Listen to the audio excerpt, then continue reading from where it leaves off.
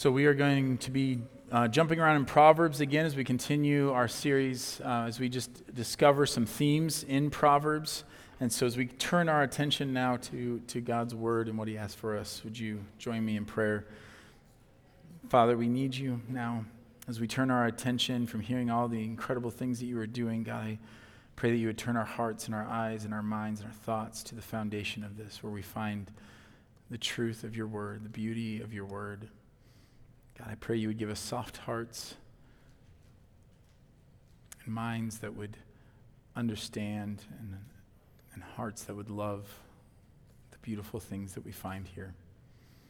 I pray this in Jesus' name. Amen. So the theme this morning, I just want to kind of jump in, is scoffing, which I'm sure is high on all of your lists of things that you are hoping that we would discuss and handle in church. And so we're gonna. It's an important theme to discuss because scoffing is something we see quite a bit in Proverbs and through the New Testament, and it carries with it some weighty consequences. Scoffing is it's something that God attaches pretty heavy language to as far as avoiding scoffing and what happens to scoffers. And so just a couple of these places that kind of help us understand how serious this is. In Proverbs 19:29, it says, "Condemnation is ready for scoffers, and beating for the backs of fools."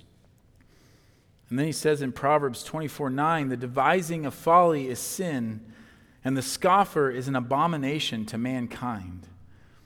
So just in those two verses, we see that for scoffers there is condemnation, and that scoffers are an abomination to mankind. So we can certainly see this is not a good thing, right? I mean, being a scoffer is not a good thing.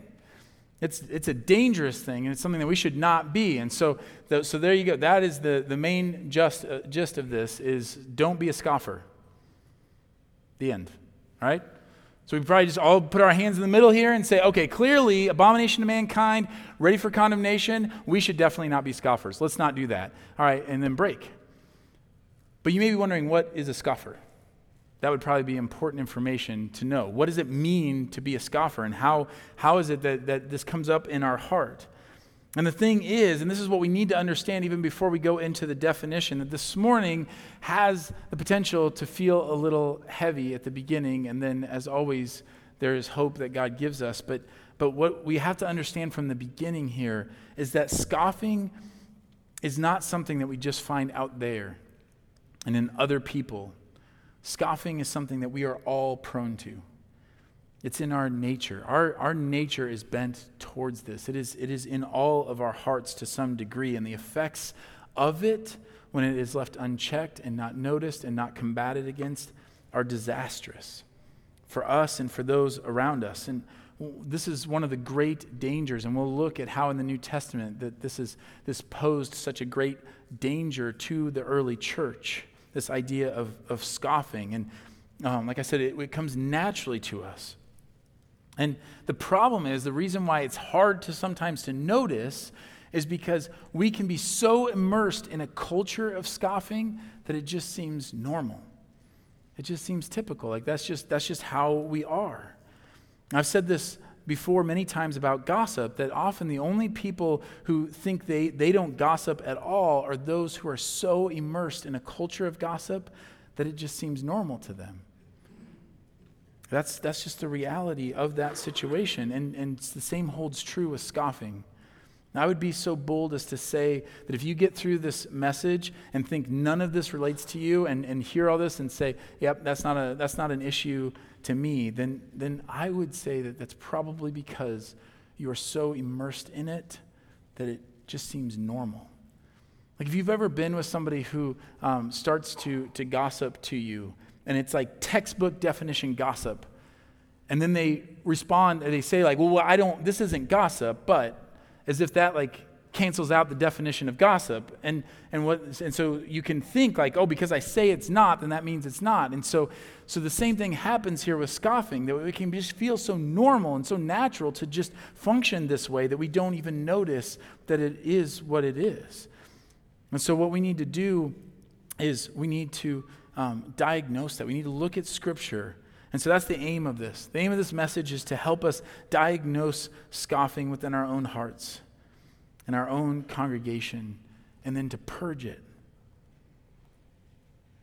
We want to look at how the Bible defines scoffing and why it must be purged, and then how do we purge it? How do we get this and fight this in our own hearts?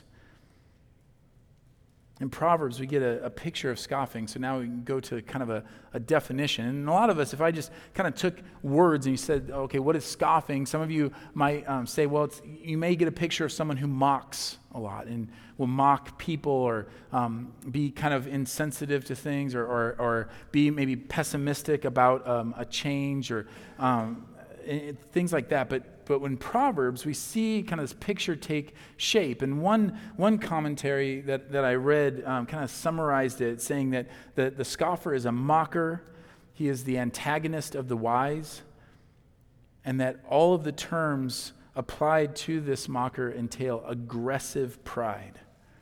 It's just such an interesting way of saying that, aggressive pride. In short, scoffers mock truth.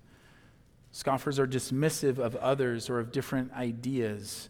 They can be calloused to other people's pain, and they don't seek understanding. They're defensive and protective of their own position and comfort rather than seeing to the care of others. Like that's kind of the ugly picture that is painted by the book of Proverbs.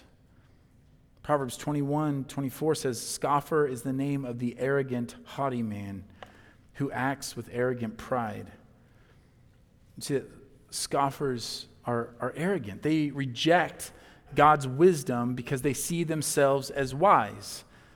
And they have this idea that it's the person that kind of jumps to conclusions and forms opinions quickly and then sticks to them stubbornly. Right, that's the scoffer hears of something. That's the person that hears a situation or something that's going on and they form an opinion quickly. Because I know the whole situation. I already know where that's going. I know why somebody did that. And they form strong opinions. And they form them quickly. Robbie mentioned this last week and shared this proverb, which fits here. If one gives an answer before he hears, it is his folly and shame. But the scoffer forms a quick opinion because they're relying on their own wisdom. They're so sure they understand and see everything so clearly and properly, they've already formed their opinion on the matter. And connected with that, Proverbs 15 says, "A scoffer does not like to be reproved. He will not go to the wise." See, because the scoffer already believes they are wise and already believes that they've reached the proper conclusion, they don't need to hear or listen from anyone else. They don't want correction, so they don't go to the wise. They hear a sermon and they think it's for somebody else, or they don't ask for counsel because they don't want to hear what they don't want to hear. I mean, have you ever been in a situation, look back on your life and think of times where maybe you've gone astray and you've been in a season of self-justification where you're going down a road and you kind of know that this isn't really the road you're supposed to go down, but you've resolved in your own mind that this is the road that you want to go down, and you've justified why it's okay. And usually in those situations, the last people that you want to talk to or seek counsel from are people who are going to push back on you. You just want to surround yourself with people who are going to agree with you and validate the thing that you've already decided you want to do. That's the heart of a scoffer. Because a scoffer feels so convicted that they're right and their understanding is right, they only want to surround themselves with people who are going to agree with them. They do not seek counsel from the wise. It's that mentality that led Paul to deliver this passage, which is arguably, it's one of the most sarcastic passages in Scripture, which makes it one of my favorites, because it validates my humor, which is fun. But 1 Corinthians 4, he's dealing with people in the church at Corinth where he's pleading with them to listen to the teachings and to not have these divisions among them. There's all these divisions. And he's dealing with a group of people who have kind of determined that they know what's right and what's wrong, and anybody that doesn't agree with them is wrong. And so they find themselves kind of combating with the apostles. And so Paul takes the sarcastic approach and says, well, already you have all you want. Already you have become rich. Without us, you become kings.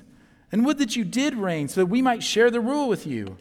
For I think that God has exhibited us apostles as last of all, like men sentenced to death, because we have become a spectacle to the world, to angels and to men. We are fools for Christ's sake, but you are wise in Christ. We are weak, but you are strong. You are held in honor, but we in disrepute.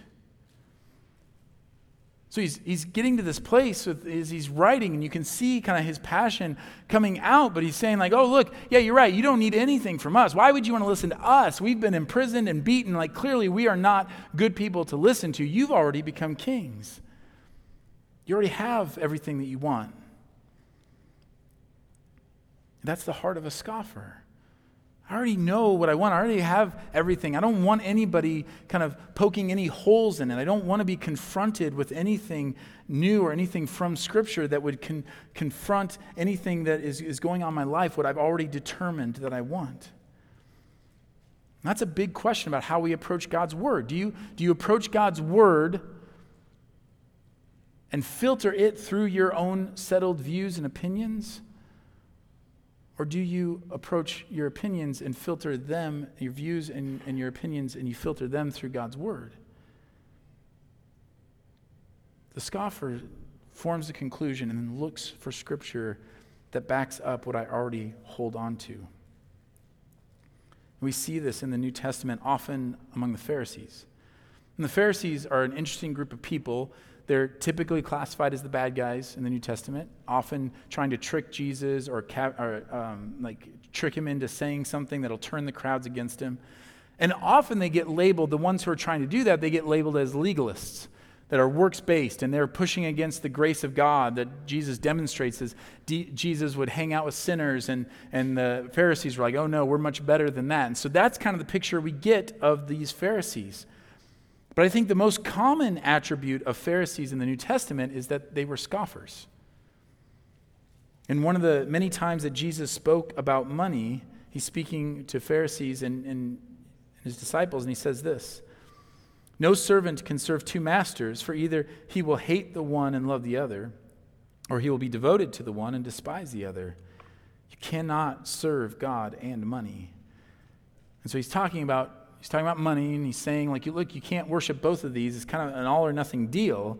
And the response of the Pharisees is this: the Pharisees, who were lovers of money, heard all these things, and they ridiculed, or another version is translated as scoffed at him. And he said to them, you are those who justify yourselves before men, but God knows your hearts. For what is exalted among men is an abomination in the sight of God. So when confronted with Jesus, as Jesus is teaching them, this is how the kingdom of God works. This is what it looks like to love God and to love others. The Pharisees said, no, that's not the way it is, because we've already formed what it looks like. And they ridiculed him. They scoffed at him. And Jesus says, you're justifying yourselves before men, but God knows your hearts. It's an abomination in the sight of God. Do you ever find yourself, this is hard. We have to ask ourselves hard questions, but have you ever found yourself criticizing or being critical of people that you see as kind of extreme in the faith? It just seemed like, look, I'm all for going to church and all for reading the Bible and believing in God, but they're just kind of extreme. Like they just seem like they're acting so radically. And looking at them and saying, like, I'm not going to be legalistic. Like, you need to have some balance. Well, I mentioned a couple of weeks ago, we were talking about friendship, a couple of my dear friends who jumped in the car and drove across the country to be there for us when I lost my mom. And those two friends, we kind of had a roller coastery relationship, and there were definitely times that I didn't like them very much and didn't want to be around them very much. And a key season of that was later in our college years, where they read their Bible all the time. And it drove me crazy. Like, I remember hanging out with them, and I'd be like, they would just be talking about God, and they would talk about like what it meant to follow Jesus. And I just, like, I wanted to talk about basketball. And so they just kind of annoyed me. And so I kind of built this paradigm in my head where I'm like, they're just kind of legalistic. Like they just feel like you have to be reading the Bible all the time and all the answers have to be Jesus. And so when I would share things that I was struggling with, they were always pointing me back to Jesus and pointing me back to Scripture. And it was annoying to me. And I was dismissive of their habits and said, man, I'm free from your type of legalism. I don't have to do that all the time. And it's interesting because scoffers deflect when confronted by other Christians doing things that they don't do. Like we become critical of others in hopes of justifying our own lukewarm Christianity. Well, that's extreme Christianity. Like I just have the normal kind. But here's the thing. With my friends, it didn't occur to me that the reason I thought they were putting off a holier-than-thou vibe was because they were actually holier than me. It turns out that I was far more the Pharisee in the relationship. Maybe one of the most startling pictures of scoffing is found in Matthew 16. Peter has just confessed that Jesus is the Christ, and this is a very well-known passage to those of you that have grown up in the church and have been following Jesus for a time, but often Jesus was eluding those kinds of questions. He made it clear in other ways, but they're asking, people just want to know who you are, and he says, who do you say that I am? And Peter says, you're the Christ. So he makes this great confession, and then Jesus follows this up with saying, from that time Jesus began to show his disciples that he must go to Jerusalem and suffer many things from the elders and chief priests and scribes and be killed, and on the third day be raised. And Peter took him aside and began to rebuke him, saying, far be it from you, Lord, this shall never happen to you. But he turned and said to Peter, get behind me, Satan, for you are a hindrance to me, for you're not setting your mind on the things of God, but on the things of man.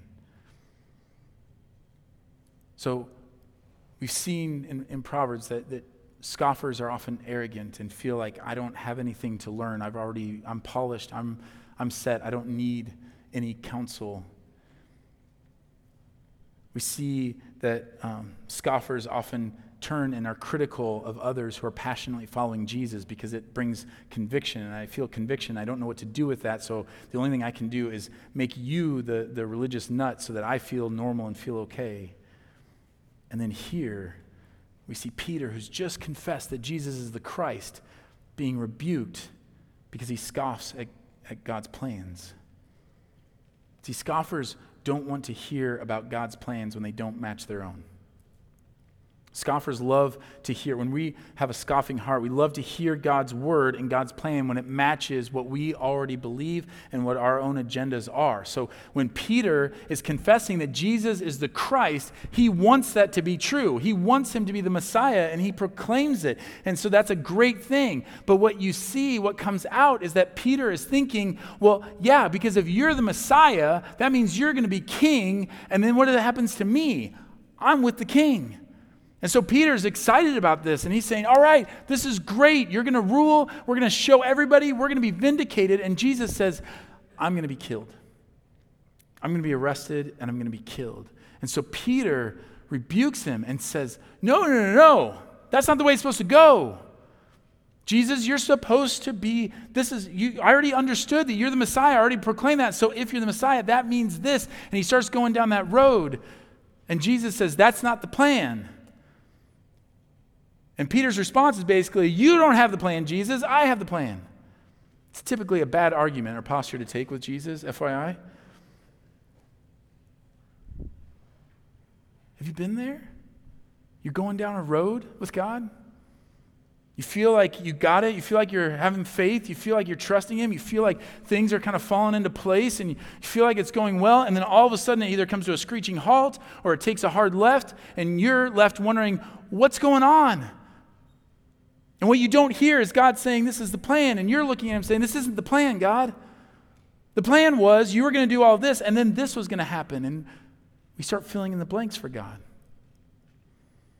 And our prayer is, Jesus, wrong plan. But it's not the wrong plan. See, we tend to fill in the blanks, and we want to find the things in Scripture that are going to agree with what we've already determined is how things are supposed to go. And we get thrown off when we kind of veer off. And so we get really excited about it when we're preaching about or hearing or reading things that fit into our paradigm and fit into the way that we think and how things are supposed to work. And I've always gotten this in my ministry. People get really excited about me preaching about certain things and then not so excited about other things. And so you might say, absolutely preach about God's plan for marriage. Absolutely preach about that. Way to go. But don't talk about God's plan for refugees. Don't go there. Or preach about how we're persecuted, how the country is getting more difficult for us to live in, and how we are being treated unfairly, but don't talk about racism. Don't talk about that and that being a real problem in our country. Or that how Sunday morning is the most segregated hour in our nation. See, we don't want to talk about the things that hit us in places where we're like, yeah, but that's not the plan. This is where we're supposed to be focused. And so when Peter confronts Jesus on that, Jesus rebukes him because he's scoffing. So we need to be careful of this. And finally, in Jude's short and beautiful letter to the church, he helps the church think through and deal with this issue of scoffers. He says, but you must remember, beloved, the predictions of the apostles of our Lord Jesus Christ. They said to you, in the last time there will be scoffers, following their own ungodly passions.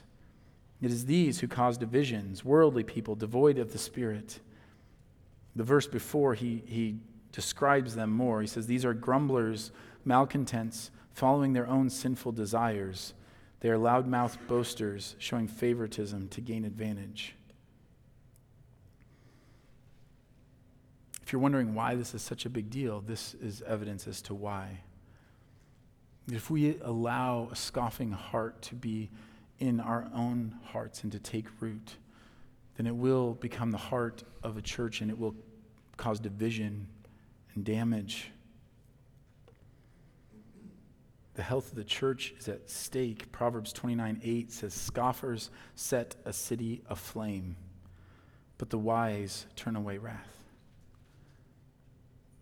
His scoffing heart stokes fires of dissent. They encourage distrust and disunity. They don't want peace. They want to stir things up. They don't want what is right. They want to be right. They want to protect their image or their plans or their kingdom. And in the church, when that happens, it stokes fires of division and distrust and discord. And it sets aflame the city of God. And when that happens, you should expect that the elders will protect the flock. It's a serious thing. And it's in all of our hearts. By nature, we are children of wrath, the Bible says. That means by nature, we want things that are opposed to God. But there is an antidote to it. That to the extent that scoffers are arrogant, haughty, and acting with arrogant pride, the opposite of that is humility. We see this in Proverbs. Toward the scorners he is scornful, but to the humble he gives favor. One's pride will bring him low, but he who is lowly in spirit will obtain honor. And James 4 says, but he gives more grace. Therefore it says, God opposes the proud, but gives grace to the humble. So if you're seeing these two worlds, for the scoffer there's condemnation. God opposes the scoffer and brings condemnation. The humble receive favor, honor, and grace. So if you're choosing between those, you may be thinking, well, I'll take this. I'll take favor, honor, and grace. And so the temptation at this point can be, okay, humility. Got it. All right, I don't want to be a scoffer, so I need to be humble. And I'm just going to try to be more humble. And so maybe you're thinking, well, that's good news because that's not too difficult for me. I'm pretty humble after all. I mean, that's one of my better qualities, which, is saying a lot because I have so many good ones, but humble, I think humility is one of them. Remember sarcasm when I said that earlier? Here's the irony of this whole thing. The harder you try to be humble in your own strength, the less humble you become. Because what ends up happening if you do this in your own strength and you just say, okay, I'm going to be more humble, I'm going to think less of myself, I'm going to make sure that people know, like, I don't think I'm that big of a deal. What's going to happen is in the back of your head, you're going to be, well, but I am kind of a big deal. So like what makes this humble is that I'm saying I'm not a big deal, or I'm saying I'm not good at this, even though I think I'm kind of good at this. So in this twisted way, it just creates more pride in us. We become proud about our humility. So what do we do? It seems kind of hopeless, except Jude gives the response. It shouldn't come as a surprise. Verse 20, he says, "But you, beloved, building yourselves up in your most holy faith and praying in the Holy Spirit, keep yourselves in the love of God, waiting for the mercy of our Lord Jesus Christ that leads to eternal life." What's the antidote to scoffing? The gospel. Look what he says. Building yourselves up in your most holy faith, praying in the Holy Spirit. Keep yourselves in the love of God, waiting for the mercy, dependent on the mercy that comes from Jesus and the hope of heaven. It's this picture of saying, battle against this by immersing yourself in God, putting your hope in God, and you do that by abiding in Christ. Like that's the calling, is to abide in Christ. That's the gospel message. That's what will deliver us from these scoffing hearts, is only Christ, being latched to Christ. I loved how Jeff said that. I mean, what an incredible way is he sharing the gospel with someone who's outside the Christian faith. I mean, let me just help you as a side note. What a great teaching moment there. If you are presenting the gospel to somebody and their response is, oh, so everything hinges on Jesus? You're doing it right. Okay? You're doing it right. If the response is, well, I guess I should go to church more, I probably should stop drinking, or I probably should clean up my language, or you're right, I need to do this. That's wrong. You're doing it wrong. Okay? The gospel, when it's delivered, will lead somebody to say, I don't know what I think about all this, but what I do get from you is it's all centered around this Jesus. So I'm going to learn about him and know him. That is the trajectory of everything that we proclaim and live, is that be attached to Christ. And when you do that, when you abide in Christ, your identity becomes Christ. My identity isn't myself. My identity isn't how successful I am or what people think of me or what kingdom of mine needs to be protected. My identity and my hope is all in Christ. When Paul says this to the church in Corinth, right before he uses the sarcasm, he says, "What then is Apollos? What is Paul?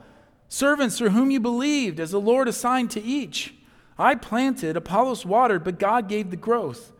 So neither he who plants nor he who waters is anything, but only God who gives the growth. He who plants and he who waters are one, and each will receive his wages according to his labor. For we are God's fellow workers. You are God's field, God's building."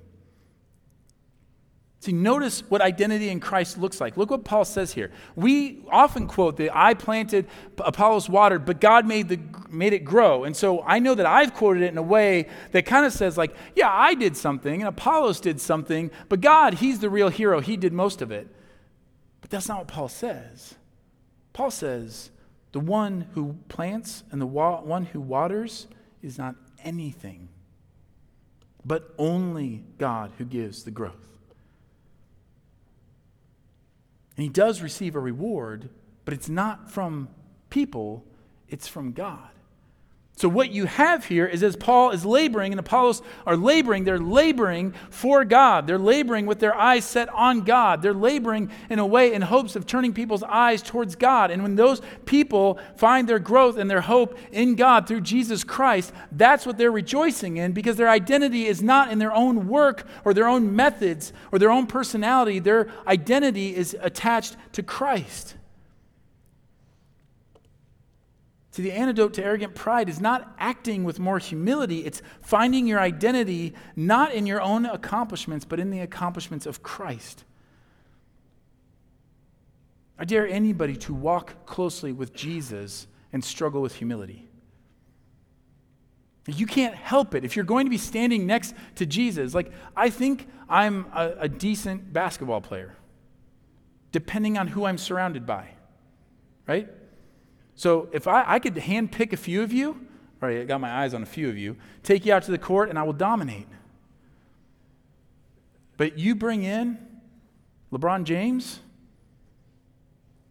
or Max Katzbeck. Just kidding, I can take him. It's all different, right? Like if I'm out there with some of you guys playing basketball, I might start to get a big head. I might start to think I'm pretty good. Then all of a sudden you throw me out there with some NBA players. I don't need to try to be humble at that point. Like there's no one's going to accuse me of false modesty when I'm like, yeah, you definitely should pick LeBron James. Don't pick me. And then when you're walking with Christ and you see him doing these miraculous things and yeah, you reached out and you talked with somebody and you counseled them, but you see Christ actually intervening in their life and ministering their hearts and transforming them. And you look at that and you say, how do I get to be a part of this? And then when somebody says, oh, thank you so much for being there for me. And you're like, it's not false modesty. You're like, did you see what Jesus did in your heart? I can't do that. I asked a question. Like that's what identity in Christ, it's a cure of that. And then as I find my identity in him, I treasure the things he treasures, which is the kingdom of God. My kingdom goes away. When you're walking with Jesus, you don't care about your kingdom anymore. You want the kingdom of God. You don't want to build a little kingdom of yours that kind of looks and has some characteristics of God's kingdom. You want the real thing, and you find joy in doing kingdom things. You don't find your joy in a particular service time or a particular hymn or a chair in a worship service or a program. You find it in the kingdom and in kingdom work. There's so much work to be done. And we tend to promote ourselves in this, and we're worried about our place in it and how we think it's supposed to be done. And when we do that, we scoff, but freedom is forgetting about all that. When we were back at our church plant, we've been sharing the gospel with this guy early on. And when I was in California, one of my jobs was, our pastor there had written a very popular book that sold a gajillion copies. And so people would write a lot of letters. And my job for a short time while I was there was I got to respond to the angry letters. That was my job, which was very fitting, I think, for my personality. And so I would read the book, and I'd read this letter, and I would have to, say, well, this is why we view this. This is what we see in Scripture. This is why we have this view, or whatever. And I would send it off, and that was my job. And by the time I was done with that, I hated the book. Like I wanted to have nothing to do with this book. I thought it was like it represented everything that I thought was wrong with Christianity, and I was like, I don't want to have anything to do with this. Fast forward, we're in Colorado, we're sharing the gospel with this guy. This guy has a lot of questions. He comes to our house church meeting, he's asking some questions. And somebody in our house church, who will remain nameless because I don't want to out them, but it was my father, said, you know what you need to do? You need to check out this book. And it was the book I hated. And it was like all in slow motion. As he said, you should check this book. I was like, no, not that book. And I couldn't just stop it. He got it out, and I was like, okay, yeah. And then I just let it go, because I'm like, but in my heart I was scoffing. That book's not going to do anything for him. I've been sharing the gospel with him. I've been telling him about Jesus. Like this is the way you're supposed to do it. That book is just like it's so canned. It's just like it's not going to do anything. It was like the week after that. He wants to meet early before house church, and he comes over early. And he asked this question. He said, well, I need to know, are we a church or not? And I was like, where's that coming from? I was like, I don't know. We're just a group of people studying the Bible, whatever. He's like, no, I need to know. And I was like, why is it such a big deal what we call ourselves right now? And he said, because I was reading this book, and it says, if you're a Christian, you need to be a part of a church family. And so I need to know, is this a church, or do I need to find another one? And I was like, wait, you a Christian? And he says, I am now. It's because of the book. God used the book that I hated and scoffed at and said, like, this is never going to, and God used that book to lead him to Christ and to change his life. Why? Because it didn't have anything to do with the book. It was about Jesus. He's the one who changed my friend's life. And when we scoff at things, we shut ourselves off from seeing beautiful works of God. We need to immerse ourselves in the kingdom, treasure it and love it and pour ourselves out for it. And here's the thing, when you immerse yourself in kingdom work, you don't have time to scoff. You just don't have time. There's too many other things to do. There's so much work to be done. This is what Nehemiah was talking about in Nehemiah 6. I'm not going to go back there, and we preached on this a long time ago, but if you remember, Nehemiah was working on the wall, and people were trying to get him to come down. People were antagonizing him, scoffers.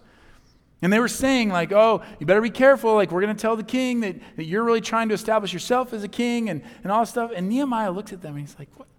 I don't have time for this. I'm going to come down from the wall and interrupt. We're doing a work here. I don't have time to get entangled in that. That should be our heart. That should be our mentality. Like, sometimes things happen and we just kind of roll with it, but our main focus is the kingdom. We don't worry about these lesser things. We have serious issues in our area. Addiction in our area is rampant. Marriages are struggling. Children are without homes. And most importantly, there are a lot of people who do not know Jesus.